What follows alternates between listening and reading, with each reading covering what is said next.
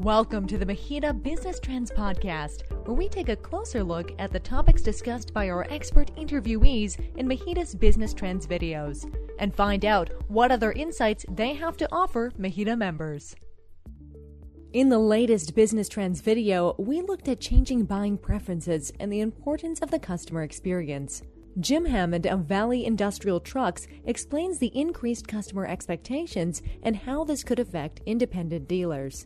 Customers are looking for cheaper, easier ways to buy products, less suppliers, things like that. So I think the distributor needs to embrace that and partner with manufacturers that are willing to support them in those efforts. And I think we need to invest in technology and the items that are going to help us succeed. I also think that the manufacturers and the customers need to understand that the independent dealer still provides value. Online and those types of buying practices are going to be here and continue to evolve, but I think the dealer still adds a lot of value. They understand the problems, they understand the customer's operations, and how products fit best into those environments. But with real-time updates, fast delivery, and the ease of use offered by other distributors, dealers may need to invest in other solutions as well. Blaine Millett, who spoke at MHEDA's annual convention, goes into detail about a different way to meet rising expectations, becoming customer obsessed. Customer obsession is really a way of life. It's a mindset. It's the DNA of a company and the culture of a company. So it's really designed around how do we help companies completely, truly differentiate themselves amongst their competitors. And customer obsession, the way to think of it is you're obsessed about your customers. I mean, you're not just saying I like them or we enjoy working with them, but you are laser focused on your customer. And when you're laser focused on them, a good example I use is if your customer was your favorite sports team, you'd be their biggest fan. So whatever it is that you can do to help them improve their life, that you give them an experience that just rocks their world, and everything you do builds trust, so you keep the promises you make to them. When you do that, companies come back and reward you with talking about you.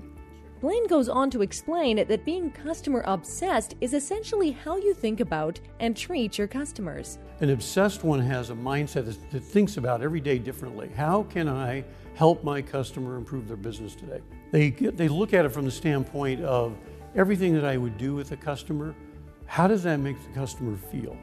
And that's a very, very key metric, because it's not, did we get the delivery there on time? Did we end up ordering the right parts at the right? I mean, those are all things that every business has to do to succeed. But what these people do is they go, well, so when we did that today, how did the customer feel when we did that? And if the customer's not feeling, wow, they went above and beyond, they always are thinking of ways to help us. They're looking for things that will improve my business. That's the difference between a mindset of a customer-obsessed company and a regular company. And the reason that this mindset is so important right now? It's easy when you think about what happens in a recession. People cut back. Maybe today you're dealing with 5 different vendors, in a particular case, calling a vendor as a generic term. And now you don't quite have that luxury because the economy's cut back. So you're going to say, we're going to cut back to 2, maybe 3. What's the criteria to cut you back? If everybody looks the same, then it's a matter of price, availability, terms, some other economic decision. But otherwise, if you have become customer obsessed to them, where they go, they're a part of our team. I mean, they're the ones that really help us. We can't cut them. In fact, we're going to give them more business because they do more to help us than anybody else does. So when you're prepared during the good times for when the bad times hit, you rise above everybody else without question. And that's where you end up becoming more dominant in the market. Shifting to become customer obsessed also builds customer trust and advocacy, growing your company's reputation and customer loyalty. But in terms of buying preferences, people buy from people they trust. That's number one. And the other thing that we found is there's no one on the planet, no one, that will ever advocate for you if they don't trust you. So if you want somebody out there to tell your story, to tell others about you, to really be in your camp, if they haven't built trust through the model of customer obsession, you don't have a chance of winning that from them. So changing buying patterns is If I can do more for my customer to improve their life, if I can build more trust with them where they trust me completely, and I'm actually out there giving them an experience that just blows them away, where they're going, wow, I love everybody I talk to over at this company, you're going to modify that buying behavior pretty quick. And one word that comes up a lot is anxiety. Every customer has anxiety. We have anxiety as a customer. We don't quite know what's going to happen next, or we're anticipating something. If a company becomes customer obsessed, they're thinking so far ahead of this with the customer, they can almost literally eliminate customer anxiety.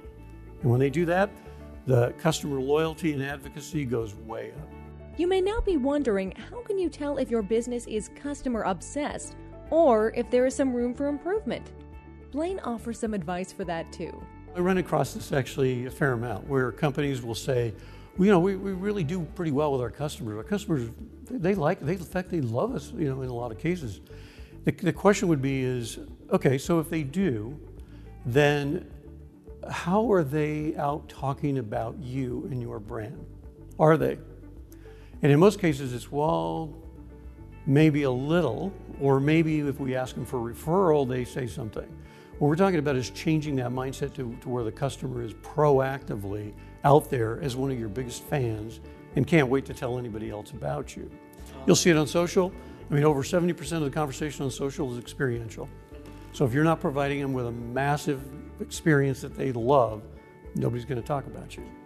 And the one thing that we've found is that when you think about it in terms of the elements of trust and helping somebody and an experience, those are all things that everybody has 100% accuracy of information about. They can talk about it completely, freely, and share it with anybody they want. They can't say as much about products and services because they don't know that much, but they can talk with 100% accuracy about those other components. So how do you arm them so they can get out in the market and start sharing that with others? Examining responses to your social media is one of the many ways to see how your customers react to you. Another is by phoning them and asking them how they feel about the company. If they don't respond right away with, oh my gosh, these are the greatest people in the world to work with, I love everything we do with them. If they're not responding with that, they're not obsessed. As always, to help you keep up to date, address challenges, and capitalize on opportunities, the material handling business trends are listed on MHEDA.org. While there, check out the new LMS, where you can find courses that could help you become customer obsessed. And don't forget to subscribe to MHEDA's Business Trends podcasts for more insights into the industry's biggest trends.